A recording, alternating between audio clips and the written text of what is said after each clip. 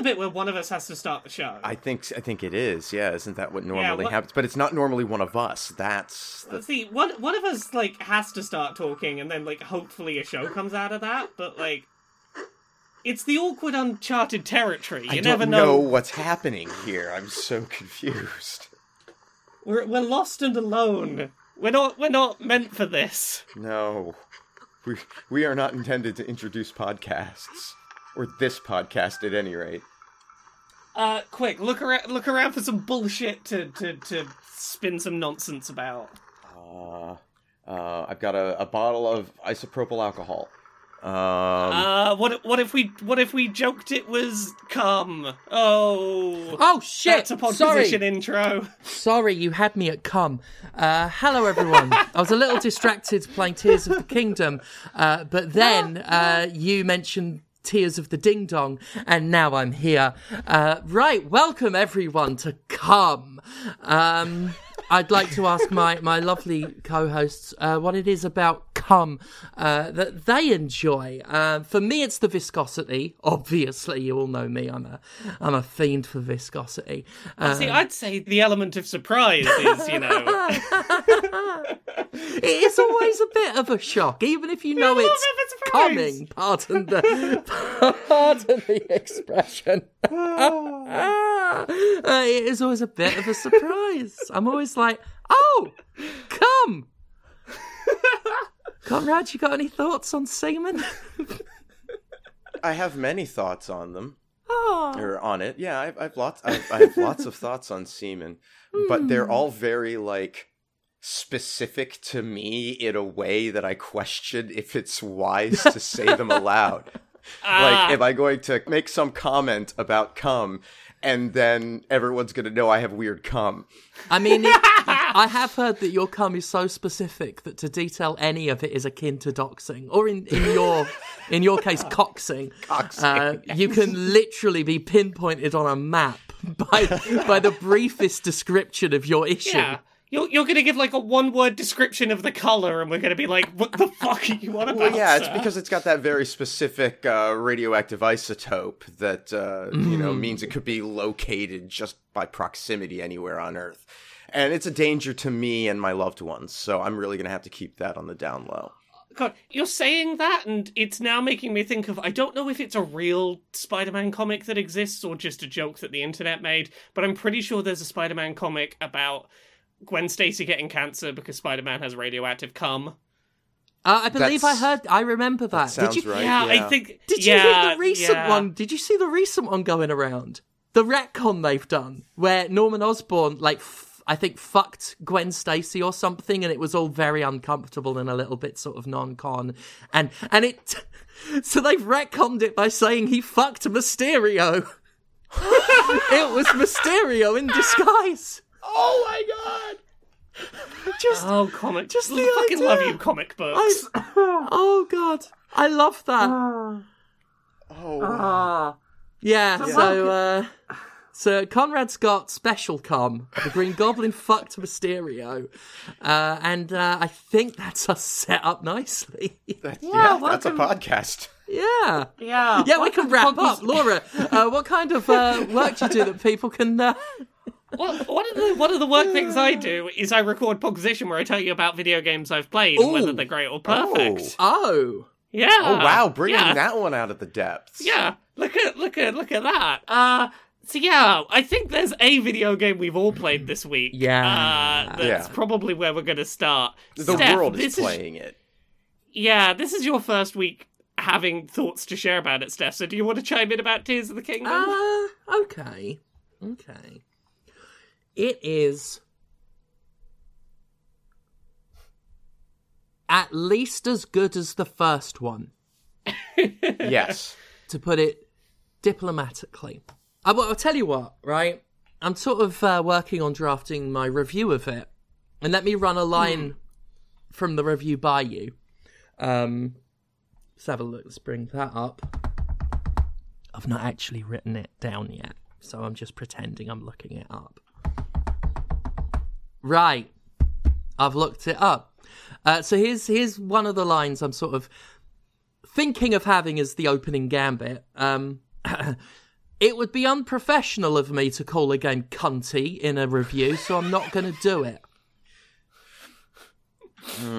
Aha. Now, I'm not saying that Tears of the Kingdom is cunty, because I've just specifically said I won't do that. Right. Because of the optics. However, no, I'll tell you what, right? Most of my thoughts are exactly what I thought of Breath of the Wild. Exactly.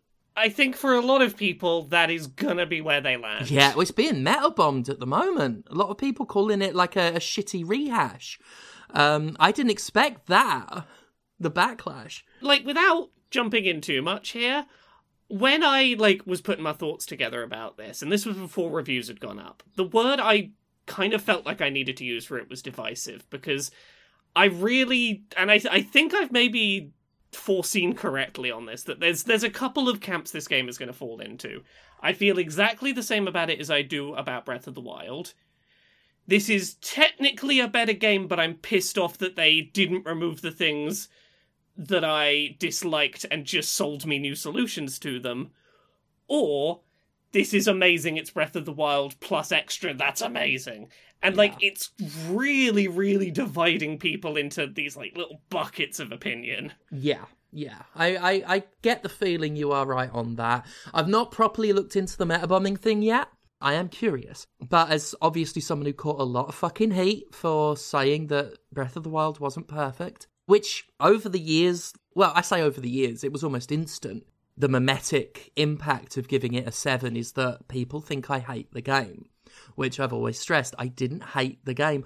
I liked the game. That's why it didn't get a low score. It's why it got the top half score. Yeah, because we live in a world where anything less than a 7 out of 10 is shit because review scales are kind of fucked. I mean, to the point where there was a Steam review knocking around. I forget which game it was for, but it literally said, this game is terrible. This is one of the worst games I've ever played. Do not get it. And it got a sincere 7 out of 10. Seemingly no joke, because our perspective is so warped. The joke that 7 out of 10 is the lowest score a game could ever get isn't a joke to a lot of people. It's genuine. Tears of the Kingdom, a game I hate. No, it is largely the same.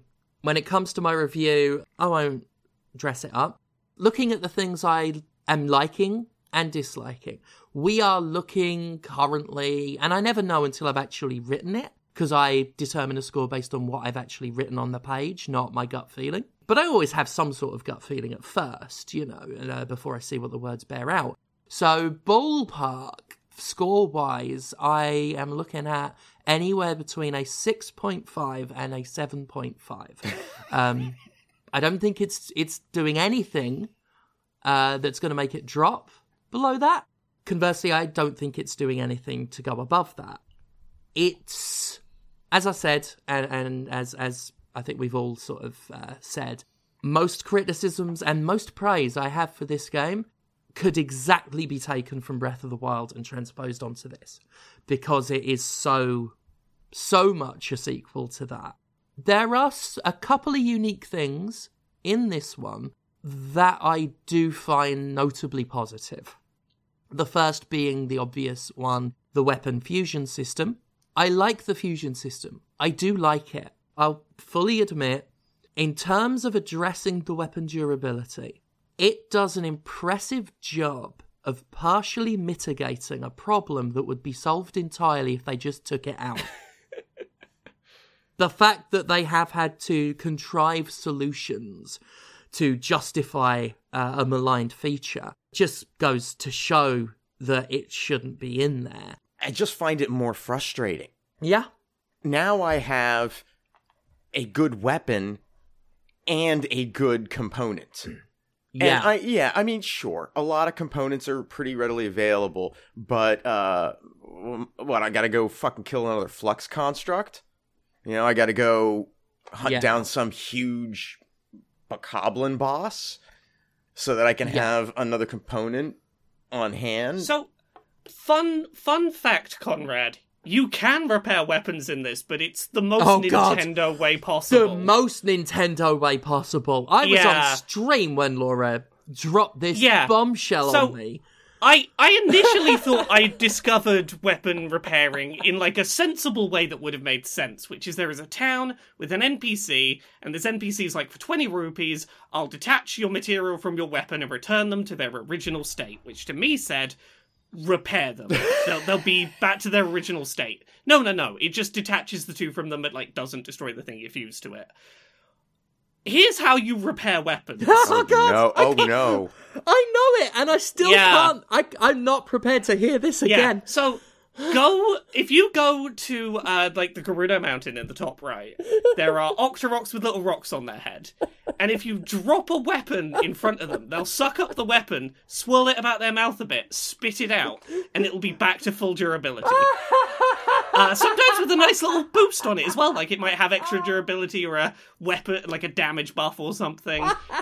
And each Octorok can do that once per blood moon. So if you, like, do that and then kill the Octorok you use to repair your weapon, so you know until, like, a blood moon happens and it respawns, you don't accidentally try and use that one again. That's how you repair weapons. Wow. That is... It's very Nintendo. It's very Nintendo. It's one of those things that Nintendo's done that I love and hate at the exact same amount at the exact same time. I hate how stupid and inconvenient that is and how absurd it is. But I love how Nintendo that is. I love how Nintendo is eternally committed to the bit, and I can't hate that. And that's it, the commitment on that. I'm going to have to do like a video on this. I've been meaning to do it ever since Pokemon Let's Go, and how they forced you to like use motion controls when it was undocked. Yes. I've got a real problem with games forcing you to do things instead of incentivizing you, because that was one of the big defenses of Breath of the Wild. Oh, it forces you to use all these different weapons.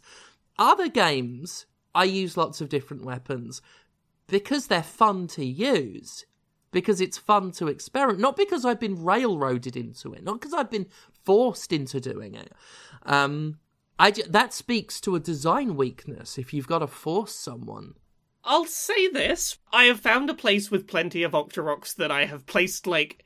There is a thing you can do to unlock, like, a custom fast travel location. I've just set one up there. I do now have the option to just fast travel, repair weapon, fast travel away. Yeah. Like, I'm not forced to let a weapon get destroyed. Well... You're forced to do the stupidest I'm forced to engage with the world. Mechanics, sure. I'm forced to engage with the mechanic, but I'm talking about, like, Breath of the Wild, that was the defense people had, was, you know, oh, it forces you to do something you don't want to do. How much fun that is. So I got a real problem with that. I think some of the issues with Breath of the Wild are the result of the problem of defending a developer from any and all criticism. Sometimes they've got to know when they've done something wrong. Like, whatever pervert insists that you slip down the walls when it rains. And again, I know there is a way that you can put in a fuckload of effort to mitigate that. But the fact that it's there, and they sort of almost mean-spiritedly make you do laborious things to undo the problem they gave you. And yeah, like, I'm putting it out there, whoever insists that walls be slippy when it rains is a pervert of the highest order and should be put in a jail. And by jail, I mean one spelt with a G. G-A-O-L, old school jail, right next to the debtor's prison. That's where they go. Where was I going with any of that? Right, yes. There is a certain arrogance with some developers who have been told that everything they do is perfect. And I think that's what we've seen. With this, the doubling down of criticised ideas, there is a certain... I get this feeling of pride in some of the double down elements in Tears of the Kingdom. Nintendo's pride as a developer, its refusal to admit that anything could have been wrong, because it's got an army of fans that attacked anyone who dared say something was wrong.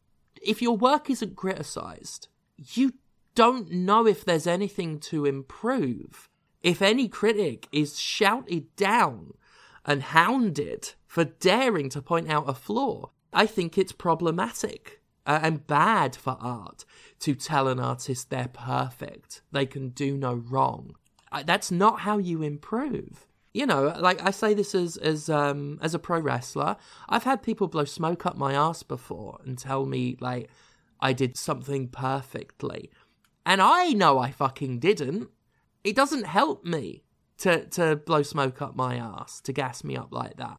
It doesn't help to defend with that much loyalty, because that's how we get Tears of the Kingdom, which is so much more divisive, because they literally thought nothing was broke. So not only did they not fix it, they did it harder. And I think that's an issue. I will push back on that a little. Yeah, sure. In as much as someone who did enjoy some of those mechanics, I'm not saying it is wrong to criticize those elements if you do not like them, but I think there is also something to be said for there are people who did like those mechanics, and undoubtedly, like, there are people who are like, I like that it is the way it is, and Nintendo is somewhat in a position of probably being aware that these are divisive elements and going, we don't want to be seen to be backtracking on things that we did that people liked, but we want to try and change them in ways that will mitigate people disliking them in the future. And I feel like that, like, I don't feel like they're unaware of the criticisms. I feel like these moves are very specifically, we're trying to walk a very thin line between people either really liked or really hated these mechanics, and can we try and do something that doesn't feel like we capitulated to people who disliked them, but is going to make this a more enjoyable experience for people who disliked those mechanics, if that makes sense. Total sense. No, honestly, very fair. I ain't got nothing to say to that. No, very fair. You may very well be bang on the money there. Obviously, you're right. There are people that claim, side-eye, claim they love weapon durability in games. I know it's an absolute statement, and I've said it and people push back on it, but I still maintain, and I know I'm 100% correct, that no one has ever played a video game, enjoyed it, and then said, I'd have more fun if my sword broke right now. No one has ever said that. I get what you're saying, but I will also say, in this game, I have genuinely enjoyed my weapons breaking. I agree with you, I probably wouldn't have asked for it to be put in, but it being here, I've gone, I'm having more fun as a result of this being here, because this game's mechanics are all about, here is a bunch of weird bullshit. I really have enjoyed, oh shit, and a slot opened up in my inventory, let's make some new bullshit that I wouldn't make if I had just a good set of material here. And it has led to me making weird bullshit that I've had a lot of fun with. Sure. I wouldn't have discovered the things that I am finding fun in this game if I had just had a stable roster of equipment. I would say that you would have if the game had been designed to encourage rather than force. I do believe that, and I believe that would have been a lot more fun for everyone, not just the people that retroactively praise and or defend weapon durability. Weapon durability is never a thing that's requested, it's retroactively accepted. To respond to that, I guess my stance here would be, and this is very specifically me, and I'm not saying that weapon durability is across the board good and that everyone should like it and that like everyone should think what I think here, but I know that no matter how good of a system you put in place to encourage me, I get into a pattern of using a thing because it's there. And I genuinely think that a system that was trying to go, yeah, you don't have to swap out your things, you can just use what you've already got, I probably wouldn't have bothered with experimenting. And I know that you disagree with this point, we've had this conversation about Breath of the Wild. I genuinely think I have had more fun with this game because it has periodically gone, oop, there's a slot open, make something to fill that. I think I have had more fun with this game as a result of that system. I know I'm not going to convince you on that, but that is how I feel about it. I would argue there were other better ways of doing it. I basically offer what Conrad was talking about, in that I have the opposite interaction with that. I have some really cool weapon materials that I'm curious to see what they do, but I don't want to waste them because I don't know what will break. And especially before I knew the fucking bizarre Octorok thing, I felt very dissuaded from potentially wasting a really hard-earned weapon material. I felt restricted by that. I feel the breakages, the fragility of that makes everything feel too precious and too awesome to use. And that's a real problem for me, which is why I think that, conversely, what encouraged me to experiment, and this is, not only do I think there are better ways of doing it, I think the game's already got it. Like, it's fun. That's what gets me to do it. There is a little horn on the floor. I knocked it off a lizard's head. Oh, what will it do if I stick it to this? That's it. There's my incentive. And you know what? Why can't we have 99 weapon slots? Why not? Dark Souls lets you carry every weapon. I'm not going to disagree with you there. I do kind of wish you could just have no weapon limitation. No limit to how many you can hold. At the very least, like, have a chest near fast travel points. Like normal games, like sensible games. Like, there are ways to have mitigated this, I think, that didn't require the extreme. And I think that's the thing, is just destroying your weapons is such an extreme, dare I say, uncivilized way of doing this.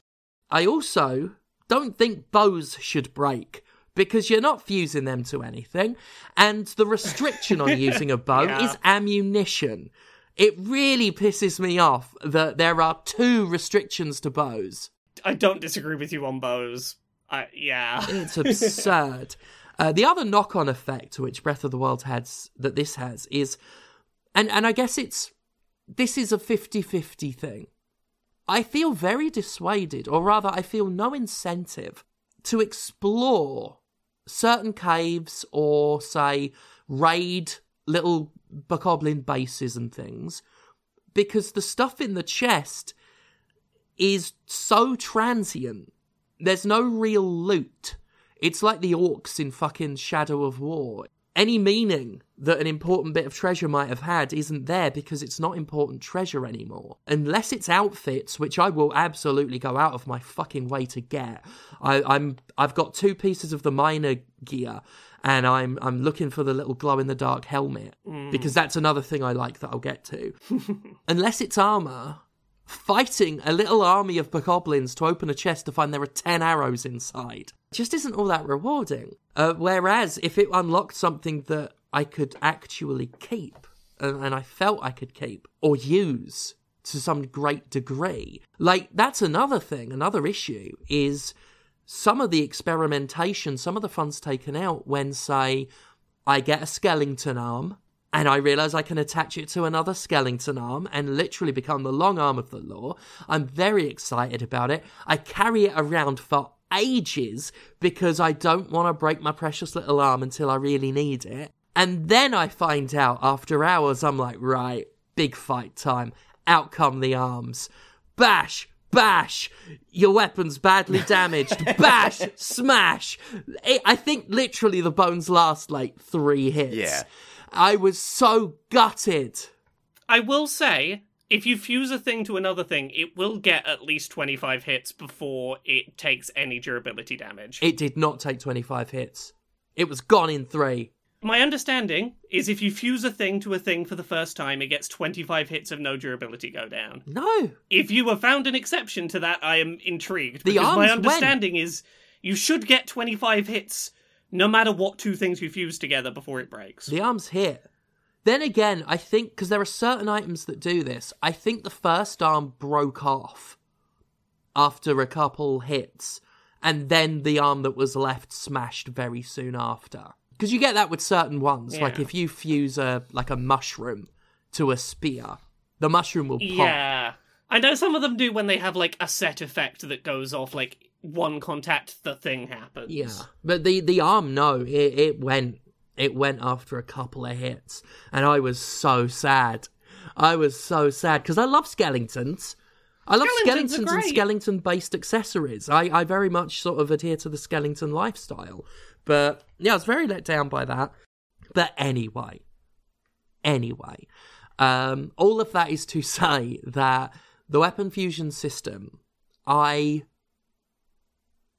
its own merit, ignoring anything it might be doing to mitigate problems or its ties to the durability, on its own merit, I really like it.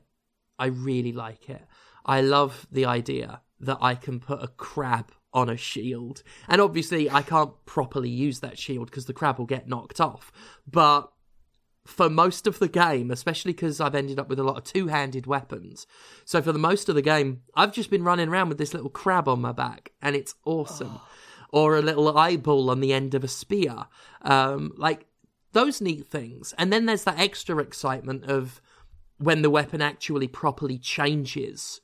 Like if you put a Lizalfos horn on something and it turns into a proper Lizalfos weapon rather than just like a spear with a sword duct taped on. That's exciting. Yeah, in terms of those kind of exciting elements, I've been trying to work out since the start of the game what a particular fusion would do, because I was convinced it would do something interesting, and then I did eventually work out what it did, and it's really cool. Which was, you know those like bird wing gliders you get near the start of the game? Yeah. I put one of them on a shield and was like, surely I can use this to like glide further or something like that. Yeah. No. What you can do is if you do the jump to shield surf, you jump higher than normal because you've got wings. Oh. So you can use that to jump onto higher ledges than you usually would because you get a little bit of air when you do the jump into shield surf. And you see shit that. Shit like that is fascinating. I don't need shit to break to make me want to do that. Like, that's just fun. Yeah. Like when I strapped a rocket to a shield for the first time. Like, and just went right up. Like, yeah, I am going to experiment with that because they made it fun and they didn't... I resent it if I feel forced to do it. If I'm encouraged to do it, I'll do it all day long. It's that, what's the term? Demand avoidance. If the game's telling you have to do it, you don't want to do it. I do that even with things that are good for me. Like, if Phil tell me to, like, do a walk, I like doing walks. Yeah. But then the little, despite being, like, a good little sub at all times, there's still this bratty part that's like, I've just been told to do something. Yeah. So, I understand that entirely, and I 1000% understand why this system could set that off for you. And it's, now I think about it, it's fascinating that it doesn't set that off for me. There are so many times, like, people have recommended me video games that I will absolutely love, but because too many people have told me I have to play it, I'm like, no, fuck off. Yeah. Never gonna play that great game because you told me to. Very much. But again, I don't feel that way about the weapon system, but I totally understand why it would do that. Yeah. And you know what? Again, like, I have fun with it, but I'm not gonna have a mega go. Yeah. If people like the weapon durability, I still maintain everything I've ever said about it, every presumptuous thing. But, you know, if people are enjoying the swords breaking, whatever. I just think it's a shame that, personally, I have... Oh, yeah, I was going to say the good and the bad thing about loot not being worth it is it does also mean that I can mostly avoid all of the fucking one-hit kills in this game. I don't know why this or Breath of the Wild had hit points. They feel like they're in there for a joke. By the way, whoever did the little game over noise, like, if Nintendo ever paid royalties, they'd be bankrupt every time that played. I do get very annoyed by the one-hit kills. I don't know why they're I don't know what it adds. I'm sure, again, people will say, well, it makes it really tense. And I'm like, but I want to go, like, hunting and climbing trees. The answer you're not going to like? They're trying to encourage you to use the food-making system to make food that will increase your defense. Ugh. And you know what? I wouldn't mind that if they stacked. If I could have two effects on at the same time, but I can't. So that's buggered.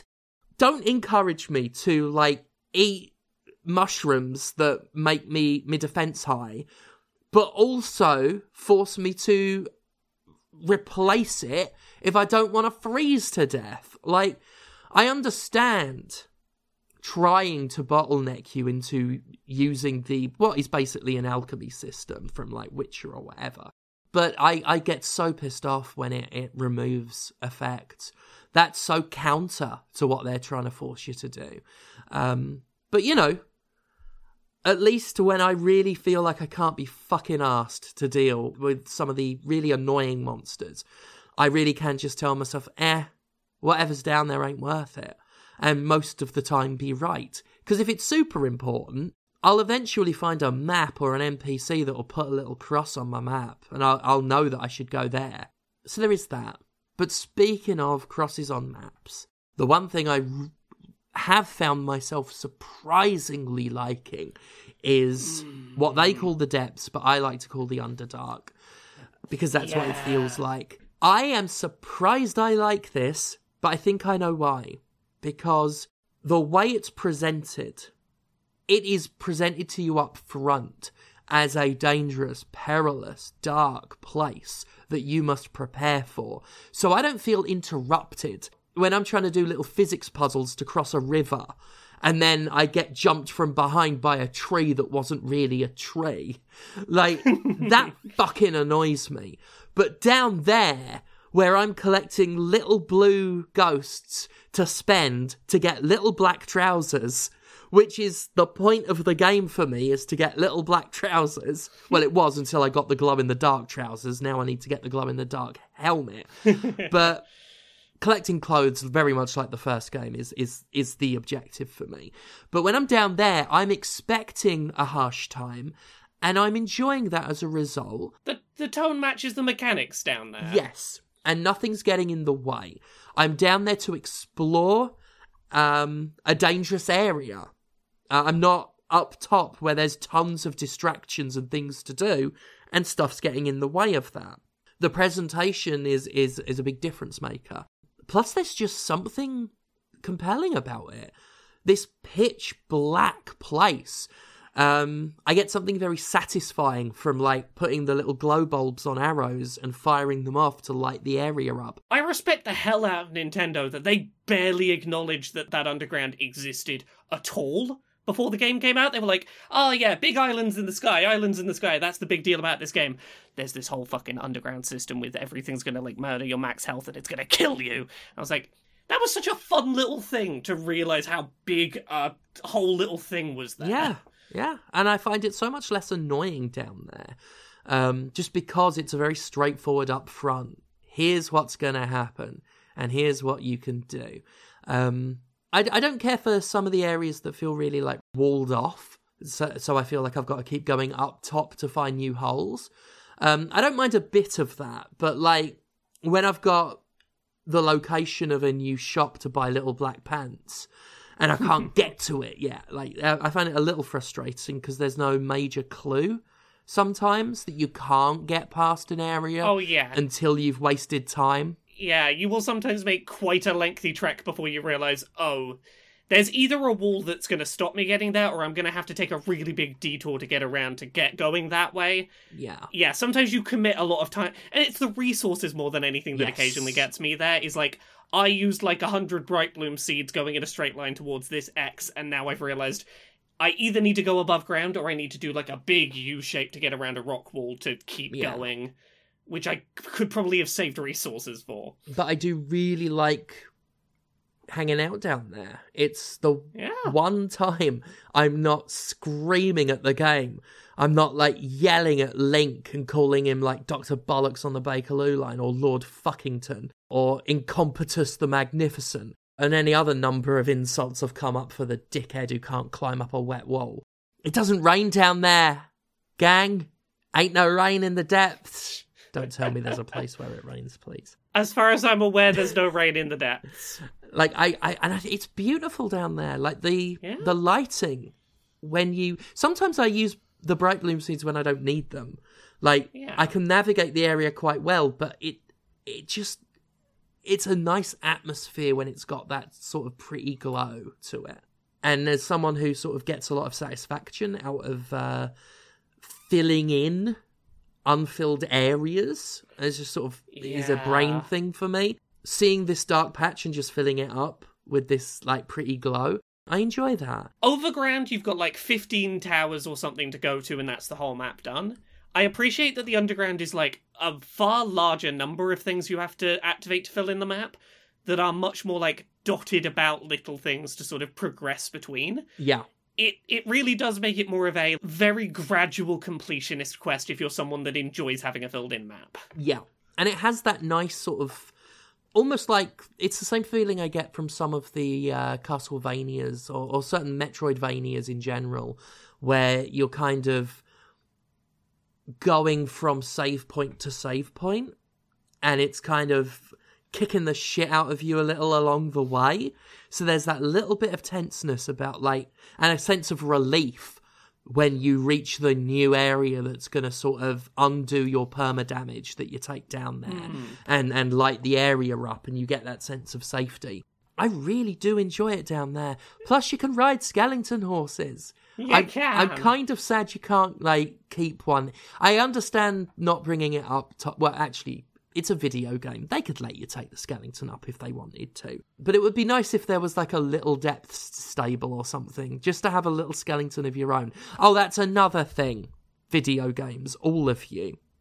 If I have a horse in a game, right, it will not kill you or break the immersion in any way if I whistle for it. And anywhere on the map that little shit spawns behind me. This is one real point of frustration I have with this game, is having just replayed Breath of the Wild recently, one of the things they had in the DLC for that game was a special magical teleporting saddle for your horse, where no matter where you were, you press the whistle button and your horse would just magically materialize through magic right next to you. I used the horse so much more because of that, and to go back to this, where I don't have it, and, like, maybe it's unlockable later, but it is one of those things where I'm like, it was such a nice quality of life thing. I really fucking wish it had just been here from the start. You know, I would say not only is it a quality of life thing, so many games do it. The outliers are the ones that have horses with fucking hearing ranges. It's such a... I don't even think it's quality of life. I think it's a bare minimum. I think it's a bog standard. And I think games that don't do it are inefficient. They're being insufficient, and it shouldn't be acceptable. It's this and Red Dead Redemption 2, I think, had it. Or at the very least, both games do that thing where when you whistle for the horse, it has to get to you in real time and navigate obstacles. And I'm like, I'm so sick of games making me just stand there. That's not fun. Yeah, 100%. I will not use your horse system if your horse either cannot instantly come to me the place where I want it, or if it takes time to get to me. If I have to hang around and wait for it, or it can't come to me because I'm in the wrong place, I just won't use the horse system. Yeah. I will do what I've been doing in this game, which is fast travel to a tower, shoot myself in the sky, and then glide to where I'm going. Mind you, I'm sure some people will be like, oh, it's really good, though, because it forces you to glide off a tower. I love all the ways that the game encourages you to glide and not interact with its horse system. I agree with you, but this is a case where I wish I also could use the horse if I wanted to. Like, I love just running around in the field and seeing one of those ruin blocks fall from the sky, because I'm like, oh shit, we going up. Like, and that's, no matter where I am, it's just a perfect bird's eye view to get to anything else. I love using that. In general, I like the application of all of the various abilities that I've collected and the way the game forces me to rethink their application constantly. I really enjoy that. I've said this previously with regard to Burnout Paradise's open world, but if they released a version of this game where I could just select all of the shrines from a list and just do all of the shrines, 10 out of 10. That I would love that. I would adore that. Just make it like Metal Gear Solid, the VR missions, right? Yeah. Just send me a glut of shrines, and I could not be happier with that. Because they are, every single one of them that isn't just basic combat stuff is interesting and fun. Yeah. Conversely, when I do them, very, very often I get this sense that I'm doing it wrong. Because everything is so flexible and available that problem solving can be done from so many approaches. And I know that when I have found a way to do something, there's a pretty good chance that it wasn't the way it was intended. And more importantly, it probably would have been easier to do it the way it was intended if only it had occurred to me what that was. And I'll probably never know. So I'm just left with this lingering sense that, you're an idiot, right? See, I don't mind that. Like, I feel like I'm beating the system. Even if I'm doing it worse, I'm like, I'm beating the system. I've fallen on Steph's side of this. I constantly feel like I'm breaking the game and I'm like, oh, you didn't foresee me doing this bullshit video game. Haha, got past your tricks. Right? Oh, you want me to do a little fucking puzzle where I'm, like, using the fans to glide? What if I just keep making lava platforms and make my own little tower and climb that, you dickhead? I've been here for 20 minutes and I feel great. I'm winning.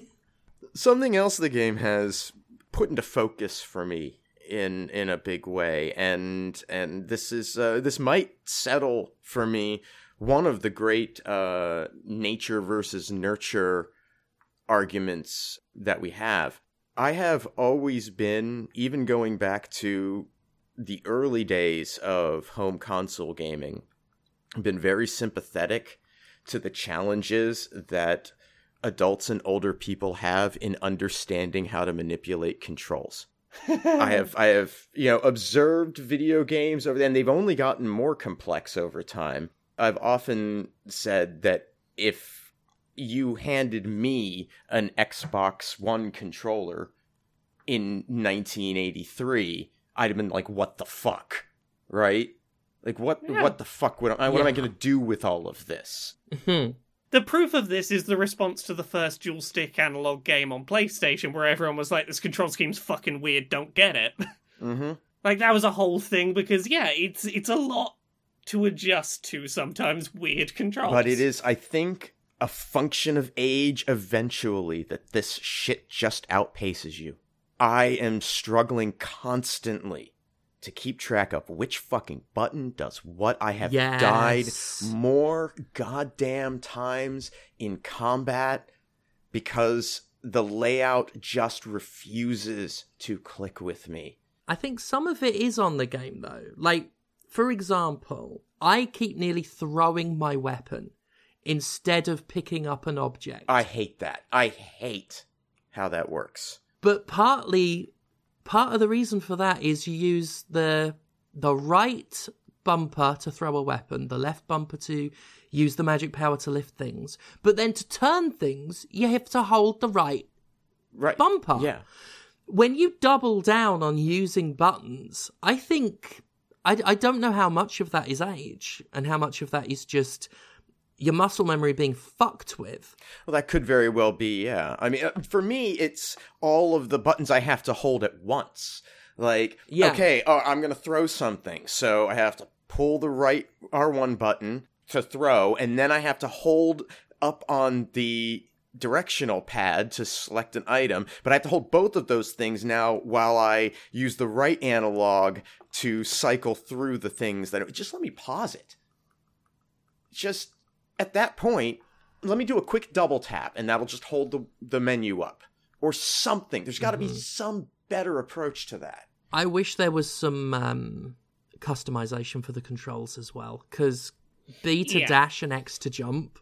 I think you can switch that. Can you? Because I looked in the menu. The only controls you can swap, there's not like full remapping, but you can swap X and B. How did I not see that? I've been digging in the options. It's swap jump and dash or something it's called. Fuck. But I was looking for like an actual control customization. I wasn't looking for the word swap jump controls. It is the only thing in the menu that you can actually change. And this is one of the things I complained about in the accessibility review I put up for this, is that there is no proper controller remapping, which sucks. But... Oh, wait, no, this is... Yeah. Oh, no, this is not as good.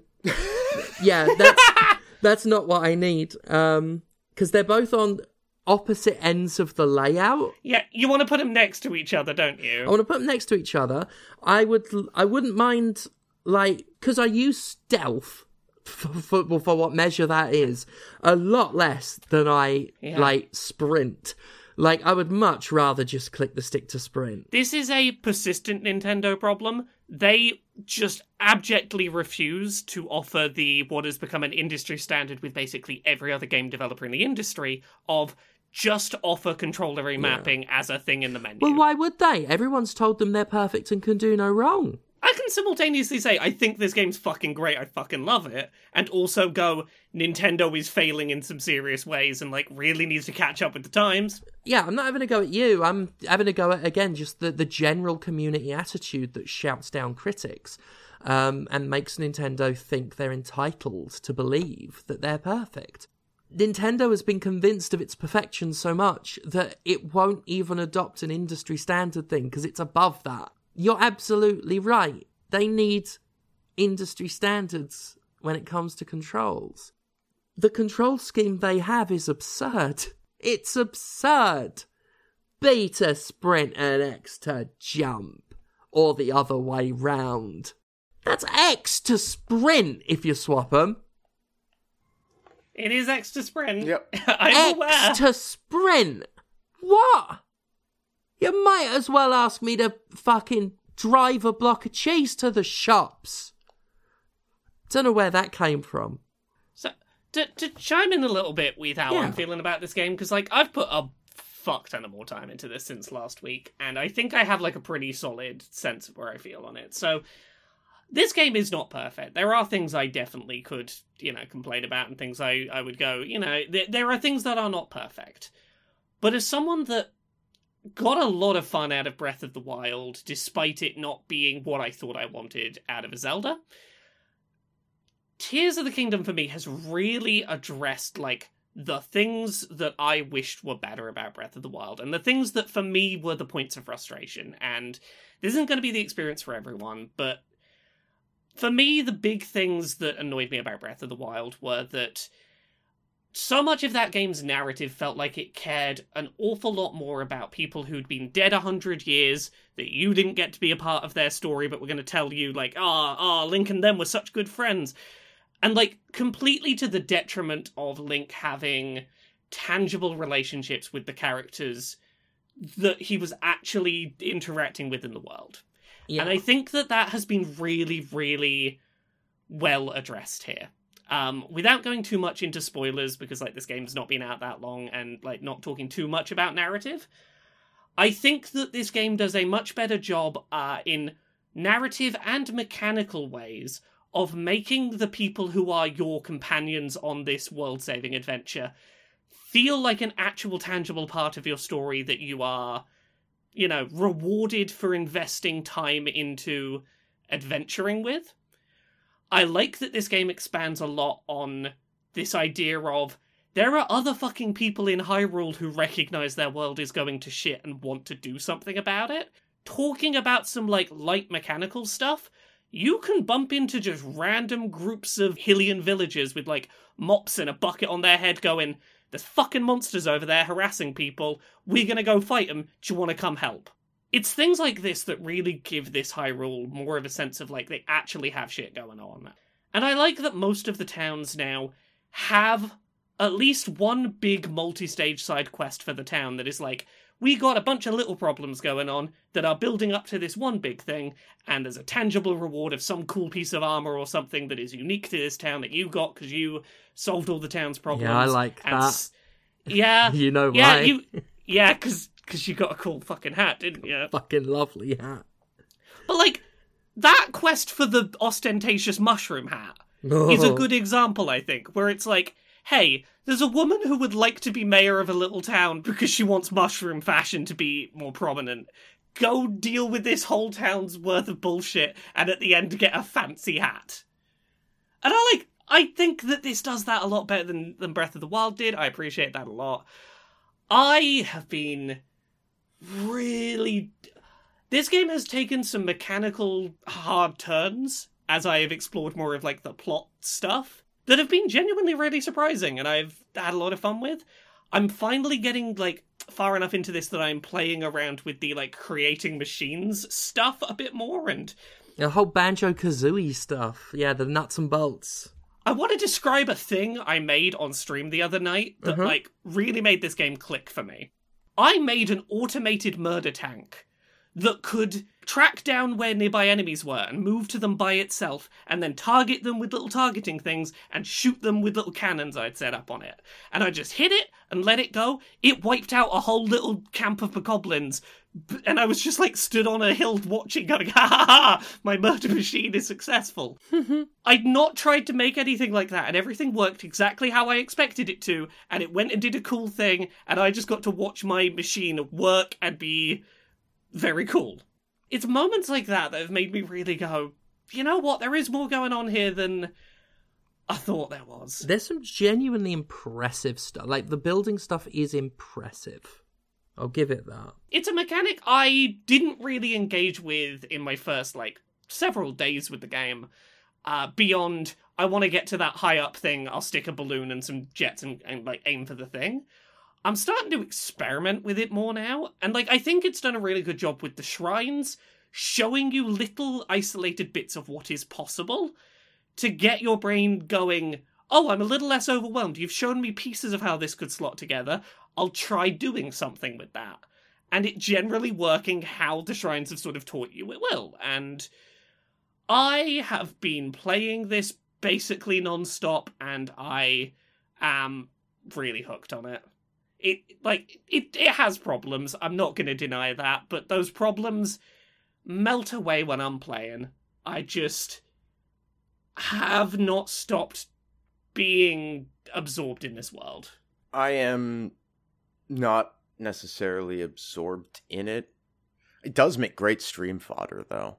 Like, it is a thing you could just pop on a stream and play for a few hours and, you know, and have an entertaining time. There'll be novel stuff to see. Yeah. Yeah, I was surprised that you came back to it, because you were like, yeah, I played my 90 minutes, that's about all I want to see. Linda's playing it, and so there are things to talk about with it, you know, where that's concerned. I can find something and point it out, or, you know, I'll have done a shrine when she's coming into it, and so I can watch her struggle for a little bit. And you know, and then gently prod in a direction, and that's satisfying. It's again, there's a lot to love about the game, and for people who are not me, generally speaking, I still find it to be pretty tedious and frustrating most of the time. One thing I will say about running it on emulation is the underground does not render properly. Yes. That was the one area of the game that apparently before launch people on emulators were having trouble with. Yeah, and I don't know if there's been updates or somebody's found an emulator that does it better, you know, or a way of dealing with it. But yeah, it's not up to this point unplayable. I can't imagine trying to do combat down there with the way it is. Which is a shame, because as Steph was saying, the underground is its whole own fascinating little thing. Yeah, I mean, it definitely seems interesting. I can barely sort of tell where there is gloom to avoid. That's helpful. I can't tell where there are walls. But I can see pretty much everything. I just can't see where the walls are. And I'll go in and I'll light something up just to verify that I'm not going to step into some gloom. But other than that, yeah. It's strange. It's definitely a whole other world down there when you're emulating. But I like it. I like the game. It's not that I just don't want to play it too much. I'm going to get sort of burnt out on wandering around and finding shrines, as I did with Breath of the Wild, and that's fine. God, I would love them to release a shrine pack, though. God, that'd be so good. That would make me very happy. I was streaming this the other day, and someone made an observation that did click with me, which is, if you did something that was just like a shrine pack for this, and, like, stitched them all together, you'd basically be making a bunch of Portal test chambers. And I'm like, that's not a wild comparison to make. No, it's not. It's absolutely not. Yeah. And I would support that decision, too. Give me more Portal test chambers. Do a proper crossover. Oh. Yeah. Ganondorf. Oh, no. This is the kind of like nonsense physics system where you could just throw a portal gun into this and stuff would happen. So we've been talking about this for an hour. One last thought, if I may. Like, I know I've said a lot, and thank you for indulging me. I was streaming it the other night, and someone informed me about what people have been doing with the Koroks that you can pick up and attach to things. Oh no! Yeah, the review header image might be of the one I crucified. my favorite one I've seen is someone who got a Korok to their friend by making a sled out of like 15 rockets and putting the Korok in there and just hitting it and watching the Korok just fly right past their friend up a slope and miles up into the sky. I was like, that was the one thing that when it happened in this game, I was like, oh, okay, that they got me. All right, I discovered something and felt a moment of joy, but putting a rocket on a shield for the first time. Yeah. That's just so... The rocket shield is fun. So delightful. And now I just want to carry around a rocket shield at all times just as an escape. Oh, I constantly have one in my pockets just in case. Well, I just love It's always that. good to have a rocket in your pocket. Mm-hmm. Oh. Right? That's Yeah. a little bit of innuendo. So quickly, because we've been going an hour. Yeah. I have one other game I've played this week that I do want to talk about a bit, and I might talk about it a bit more next week, just because we got more time. I spent some time this week playing through a game that I played a demo of a while back called Humanity. Do you remember me talking about this? The sort of 3D Lemmings-esque game where you're a ghost dog leading all the people around? So that is out now. And I played through the whole thing. It was maybe 8 to 10 hours. It is a mechanically incredibly satisfying, if a bit nail-bitingly difficult in places, puzzle game that does a pretty good job of using its narrative to justify mechanical additions in ways that help escalate emphasize the sense of escalation. So I talked about this a little bit when the demo came out. This is a game where you're a little ghost dog and you're trying to get a bunch of humans to the end of a level by doing little commands that you put down on the floor. That'll be things like, if you step on this square, turn this way. If you step on this square, do a jump. Things like that. I talked at the time when I played the demo that the game was going to be pretty one-note narratively, in that it seemed like it was going to be, hey, humanity's pretty disposable for the betterment of a select few. And there's definitely some of that narratively going on, but there is also a much bigger, much more nonsensical, elaborate, metaphysical nonsense plot happening that I genuinely really enjoyed, despite having some moments of, okay, where the fuck are we going from here? I don't know where this is leading. I'm gonna have to trust you that this is gonna land somewhere. I maintain that this is a really good showpiece, this game, of what you can achieve when you don't worry so much about using these, fancy, big, powerful consoles just to push extra resolution character models and environments. This game constantly throws hundreds and hundreds of character models on screen, interacting with physics, being real-time simulated how they're interacting with other things in the environment, and that feels really impressive. I wish we had more video games that made use of, you've got 1,000+ little guys doing stuff at once and that's all being simulated and that's what we're using gaming hardware to do. That never really lost its novelty, and I think that the game does a really good job of escalating as you get further in to go, oh, you think this is the most things we can have moving around doing stuff on screen at one time? Oh, no, let us up the ante a bit. The game has some optional missions that will usually branch off from the main path. Some of those are fucking ridiculously difficult. absolute fucking brain breakers. There's one of them that, like, it was completely optional. I did not have to do this puzzle. I spent 2 hours trying to solve this puzzle. Jane had, like, paper and a notepad out and was trying to solve it on paper. And it was such a simple puzzle. It was, here is a rectangular room where there are 2 blocks. They can be moved on these, on the tiles that look like this, or ones you can push them on. You got to push these 2 to the opposite corners of where they've started.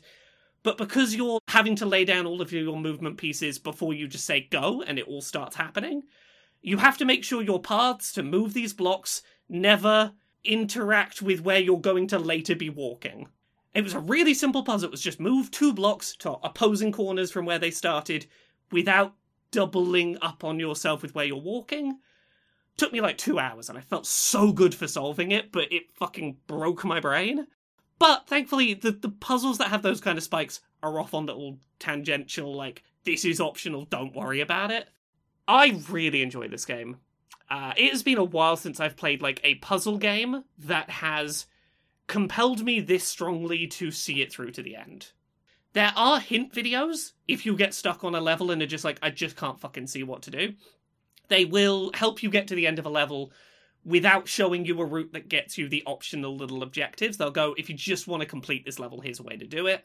I do find that those hint videos are a little bit overwhelming, in that they will just show you the entire puzzle solution start to finish, making quick cuts between anything that isn't you putting down a new little marker for something to happen. And that can feel a bit overwhelming when you're like, okay, how do I start doing this puzzle? Okay, you've shown me like 8 steps already. I appreciate that it's there, but it's a little much to take in sometimes. But yeah, if you like the idea of a slightly narratively surreal puzzle game that is hundreds of people that you are lemmingsing in a slightly dystopian context, that never outstays its welcome with any one idea and has a lot of new things to throw at you just the right sort of pacing. Humanity's really fun. It is a really neat little puzzle game. It does sound very interesting. Yeah. I played this for 10 hours rather than playing Tears of the Kingdom, and didn't just resent it for not being Tears of the Kingdom when I was done, so that's a good sign. That is very high praise. Anything else they want to quickly talk about, or should we rattle off a couple of bits of news and finish I would up? just like to remind everybody who likes Zelda but isn't necessarily getting hit by Tears of the Kingdom, Alundra still exists. It's still the best Zelda game ever made, and you can go play that. It's fucking good, so I just got to make you right on that. It's fucking good. The only knock on it is it has jumping in a top-down perspective game. That find your shadow and land on the thing it is always a bad time, and it continues to be a bad time here, but everything else about that game is fucking flawless. The writing is the Western localization is incredible. They have put so much like personality into these characters and the way that they're written that is joyful, and helps you get just like super invested in every one of these NPCs before something horrible happens to them. It is truly a work of art, and people should play Alundra. Widely available, emulated. So we'll crack through a couple of newsy bits. There's a bunch of stuff this week that we can just very quickly get out of the way. Continued updates about Saudi Arabia pouring money into every video game studio out there. Saudi Arabia's public investment fund has increased its stake in EA, so another big chunk of money going into the video games industry from Saudi Arabia, because they're trying to get their hands into every potential studio out there at the moment, it seems. Some more updates quickly about the Xbox attempted acquisition of Activision Blizzard. As we talked about previously, the CMA here in the UK, the Competitions and Market Authority, did not approve the acquisition. Members of Parliament here in the UK have clearly bought in on some of Microsoft's threatening language a bit, where they were like, oh, UK, you're telling us you're closed for business, blah, blah, blah. Politicians basically parroted those lines back at the CMA going, Microsoft's telling us we're closed for business. Why would you decline to let them do the acquisition. The fucking Tories. Yeah, they are fucking Tories. To their credit, the CMA did stand their ground and were basically like, I understand the inference you're getting at, but our job as the CMA is to look at what is unhealthy for an industry, not to capitulate to their fears and threats. I read a piece on Forbes, about and just staggeringly, I'm so confused why they wouldn't approve this, on the basis of cloud gaming, and it's there's hardly any cloud gaming, and all of these big companies have failed to do the cloud gaming. Yes, because it's gonna happen. They all invested in the space to try to be the one that Microsoft is now attempting to do. They are now, they are the one that is I'm successful enough to pull this off. And whether or not that's true remains to be seen. Yeah. But yes, that's the whole point, is that all of these huge fucking players tried to enter the space and couldn't. One of them has reached a point where they think they can succeed, and this will guarantee that there will never be another competitor that can come up to challenge it. That's the point. It is the future of this shit. It is.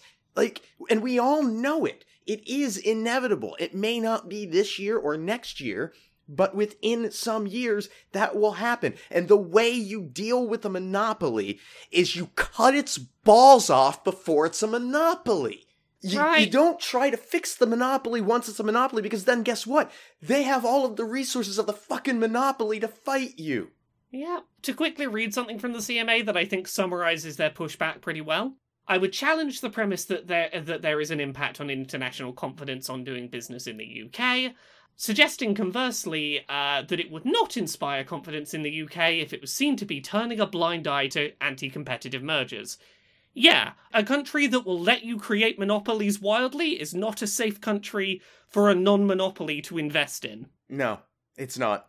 So that happened on the same week that the EU has approved the deal. The EU's regulator has, said, yeah, go ahead. As far as we're concerned, it's fine. Again, the CMA has slammed Europe's decision and gone, hey, we've made a case that this is going to create a monopoly in cloud gaming, and we're really disappointed that you are letting them do it. So the CMA isn't backing down from the fact that it doesn't think this should happen, and I'm glad that there is one regulator that is digging their heels in it. I have a tremendous amount of respect for that. Yeah, and it's in Britain. Yeah, I did not think fucking Britain would be the place where the pushback would occur. Other stories while we're talking about Activision Blizzard, Overwatch 2, the sequel to Overwatch, it's largely Overwatch with more characters. When it was announced back in 2019, one of the things that was promised is hey, here's why we're making a sequel and not just adding DLC to the existing Overwatch you already own. A big part of that was a player versus environment PvE hero component that would let you do narrative-driven multiplayer experiences that were going to be a big part of how the lore of the new game was unlocked and how the story was told, and it was going to be basically the story mode for Overwatch. And Overwatch 2's been out for a while now, and that mode just hasn't been available. Yeah, it's not coming. It's been cancelled. The main thing that people were told was going to be the reason this had to be a sequel and couldn't just be DLC for Overwatch, it's been cancelled. Wow, just something dishonest and misleading from Activision Blizzard. Who can you trust? They're saying it's being done for the good of the game and its live multiplayer component. But not really much more than that. They're not explaining it other than it was going to happen. It's not now. Here's a new roadmap of content we're now saying will come in the future, but you're going to have to believe us. We won't just cancel that too. Christ. Other news on this front. Fun bit of news. You know how we've been talking about Redfall being kind of shit? Yeah, because it's fuck off. Yeah. Apparently, that came as a bit of a surprise to head of Xbox Phil Spencer. Yeah? He thought it was good, did he? So, talking to Kinda Funny in an interview recently, Phil Spencer said that Xbox had planned for Redfall to land with an average review score double digits higher than the one it actually got. Yeah. Double digits! Wait. So he thought it was getting a 10 out of 10? No. They're talking about the Metacritic average. Oh, sorry. Yeah. Sorry. I misheard that. I was like, I'm assuming he expected it to be at least a 10 out of 100 higher than it was, if not more. And there's something kind of interesting here about this. So, Phil Spencer talks in this interview about the fact that they did something called internal mock reviews, which usually is not an internal process, and I'll get to that in a second. Mock reviews are basically, like, usually an external process. And I know this because I've done mock reviews for games, where you get reviewers in from, who've done work for various outlets, and they play an early build of the game and go, if you reviewed this today exactly as it is, don't hold back, what would your review be? Your pros, your cons, what score would you give it, what would your review be? So that we can look at that and go, here's what we need to fix, here's what the big issues are, here's, where the spread of opinion's likely to be. And you do this externally, because you get people whose job it is to be reviewers who have worked with outlets' review scales to get a sense of what outlets might give it. Well, and you also do it because you don't want the people who are directly invested in the making of the product to be the ones to make that assessment. Yeah, you get people who are outside, who are not part of that process, who haven't seen the road it took to get here, who are just like, here's the game, what do you think? In a vacuum. It seems like they did mock reviews internally for this game, and their mock reviews suggested it would score higher than it did, presumably because people who A, had probably worked on the game, and B, were not game reviewers, were the ones doing that process. Fucking hell. So, yeah, it's a thing that usually is done by outside agencies for a reason. My understanding as someone who's done mock reviews is it's very rarely a surprise for a developer when a game reviews negatively. They usually know to see it coming, and their job at a certain point is either we delay this and fix it, or we work on how to market it regardless. Yeah. And to be caught off guard by a low score is something that doesn't happen as often as you would think in this industry. But if you've played Redfall, you might not be surprised that they might not be playing with a full deck in terms of their perspective of what makes a good game. No, I'll tell you what, actually. I am surprised by this, because the game feels so unfinished and so rushed. At least as far as Arcane goes, they have to know. Because I feel like they didn't try their best with the best resources available. It seems like if anyone tried at all, it was with barely anything. So for anyone to think that this was gonna be good, because it's so threadbare and it's so I did a Podquisition on bad PC ports on Monday, and I spent a large chunk of that talking about how bad Redfall was. I captured some footage for that. The first time I captured some footage, the first thing I saw were 2 vampires unable to pathfind to get to me. And I thought, brilliant. Using that. In the same footage, I went where I already knew there was a problem I could show, which was a mission marker above a character's head that wouldn't go away. Now, that footage ended up unusable, so I had to go get more. Not only did I straight away find more vampires who couldn't pathfind, when I went back to get the mission marker, which is all I wanted, I got the bonus of that NPC standing next to a clone of himself. The bad footage, or the footage of Redfall being bad that's in that video, I didn't have to try to find.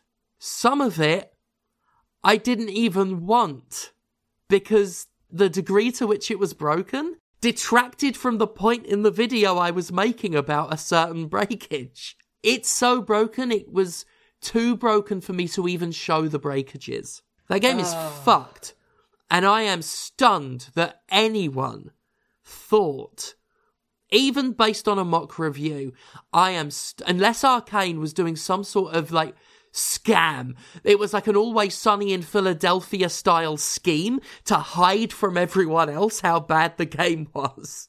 The only thing I would posit is that sometimes when doing a mock review, you will be told to not factor in certain elements into how you score it, because they are elements that are planned to be different by the time the game launches. Right. And my only thought is, were some of these elements that are bad in this game present, and the people being asked to posit scores were told, don't factor this in because it will be different, and it never got different, and that jump in score that was sort of accounted for never occurred. Fucking amazing. I will say, it's interesting to see someone at a studio be candid about the fact they were caught off guard by a low score. It's not a thing you see a lot of.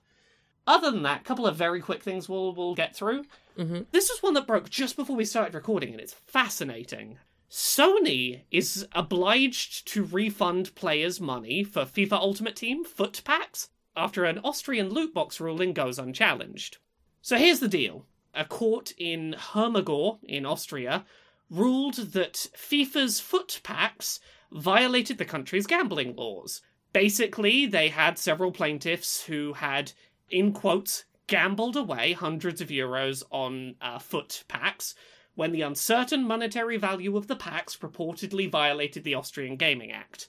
Basically, these things are gambling. People don't know what monetary value of stuff they're going to get when they spend money. That's gambling. As a result, the court alleged that loot boxes, and specifically these ones in FIFA, should be classified as illegal gambling. Mm. Part of this is that Sony was being asked to be the ones to refund players for these foot packs, because they were bought using PSN credit on PlayStation. PlayStation enabled the purchase of these packs. Sony was being told, you have to refund these people for their packs. Sony had the opportunity to appeal this ruling, but they have not done so. As a result, Sony now has to repay money to those players who were part of this lawsuit, which is interesting because they are not the game's developer, and that does set up an interesting precedent. Now, the amount of money that Sony has to repay in this case is pretty small. One of the plaintiffs has to be repaid the equivalent of £290.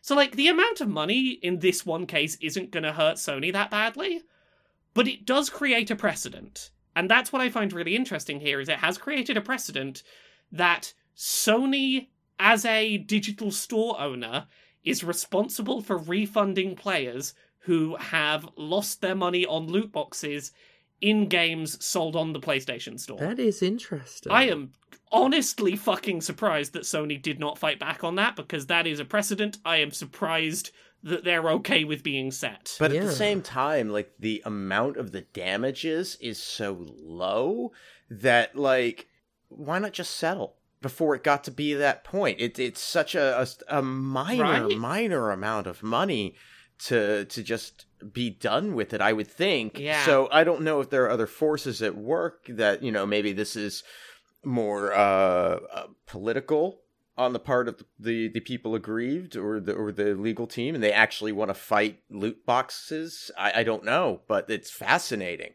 It's interesting because, this is one particular plaintiff, but apparently the law firm that represented them, Padronus, has several hundred other potential plaintiffs that have come forward with similar cases, which means potentially several hundred more attempts to get Sony to refund money that will further entrench this as a precedent. Well, that's also interesting, because, here, that would be settled by class action.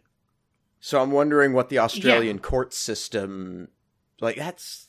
I need to learn so much more about this, because it's fascinating. Yeah, this popped up, minutes before we started recording, but it is a really interesting story that I definitely want to take some time to read more into. We got a couple of very, light-hearted things to end on. We got some nice, silly little fun to finish. There is a horror movie starring Russell Crowe that has just come out called The Pope's Exorcist. And a big plot point in this film is apparently the existence of the Spanish Inquisition. No one expects the Spanish Inquisition. Well, no one's going to expect it given the set design that went on here, because clearly someone Googled the word Inquisition on the production team for this movie, and saw an image and went, yep, that's the logo of the Spanish Inquisition, and started, etching it into stone for set design and stuff, and it appears quite prominently a lot in this film. It's a logo for the Inquisition from Dragon Age Inquisition. Mm-hmm. It's an eyeball with some tentacles coming out of it and a sword through it. We get one of these every Love few it. years. There was something from Halo some years back that wound up being it might have been a right-wing propaganda film. I feel like that's how that one came up. Yeah, every once in a while we'll see some of this iconography get sort of stolen and tossed in. There was that book a while ago that gave it was a medieval setting, and they were describing how to dye clothes a different color, and they mentioned blue choo-choo jelly, which is how you dye clothes in Breath of the Wild. But yeah, that's just an amusing thing where someone clearly Googled Inquisition symbol or Inquisition sigil or something and spent a lot of money putting that all over a Russell Crowe horror film. Love it. And the last little thing we got this week is we've had the ESRB rating come through for Starfield, that big Bethesda space RPG. And one of the things we've learned from it is that not only will players be able to have sex, but there will be lines of suggestive material that comes after the sex. Ooh. And we have some examples of post-sex dialogue from Starfield that I would like to share because they're beautiful. And if you haven't heard them yet, I think you're going to have a good time here. Okay. Life is a sexually transmitted disease that's 100% fatal. Okay. Fucking hell. I'm all for getting a little wild, but next time, let's try it without the jetpacks. Okay, I'm sorry, I'm taking note because we might be speaking with Jonathan later, so I'm taking notes for some pickup lines. Or just the very bland. Talking about seeing stars? Whoa, that was amazing. Did you get it because you're in space? That's what people say when they fuck Commander Sterling. And there's stars. All right, so this shit with our phones listening to us has to stop, okay? I don't know which app on my phone is picking up my bedroom patter. Yeah. Was that you saying the line about life being a sexually transmitted disease? Yes, that's absolutely. That's my. How is that sex talk? How is that post-coital? Life is a sexually transmitted disease that's 100% fatal. Well, I know they've not been listening to me because it just wasn't one long apology for being so fucking good. Sorry. So yeah, look forward to Starfield with some apparently fantastic post-sex dialogue we can look forward to. You know what? That would compel me to engage in the sex, whatever content that they have in it. That now you've hooked me. It's I'm the sold. first time a sex scene in a game has sounded compelling, interesting. The one where it talks about let's try it next time without the jetpacks. I'm like, are we gonna have zero gravity jetpack sex? Because if so, I want to see how you're gonna pull that off. I'm curious. You don't want to pull it off in zero gravity. Yeah. Till you get it in your eyes. So there we go. We did it. Yeah. We done one. We did an episode. Excellent. Well, people might want to know what else has been done, Laura, and I know that you've got the scoop on that. If you could illuminate us all, please. Well, you can find all the stuff I've done at Laura K. Buzz all across the internet. LauraKBuzz.com, Laura K. Buzz on Twitter, Twitch, YouTube, TikTok, Patreon. That's the one that pays the bills. The big thing, we're about 3 weeks away from the Access Ability Summer Showcase. It's taking place on Friday, June 9th at 4 p.m. UK, 11 a.m. Eastern, 8 a.m. Pacific.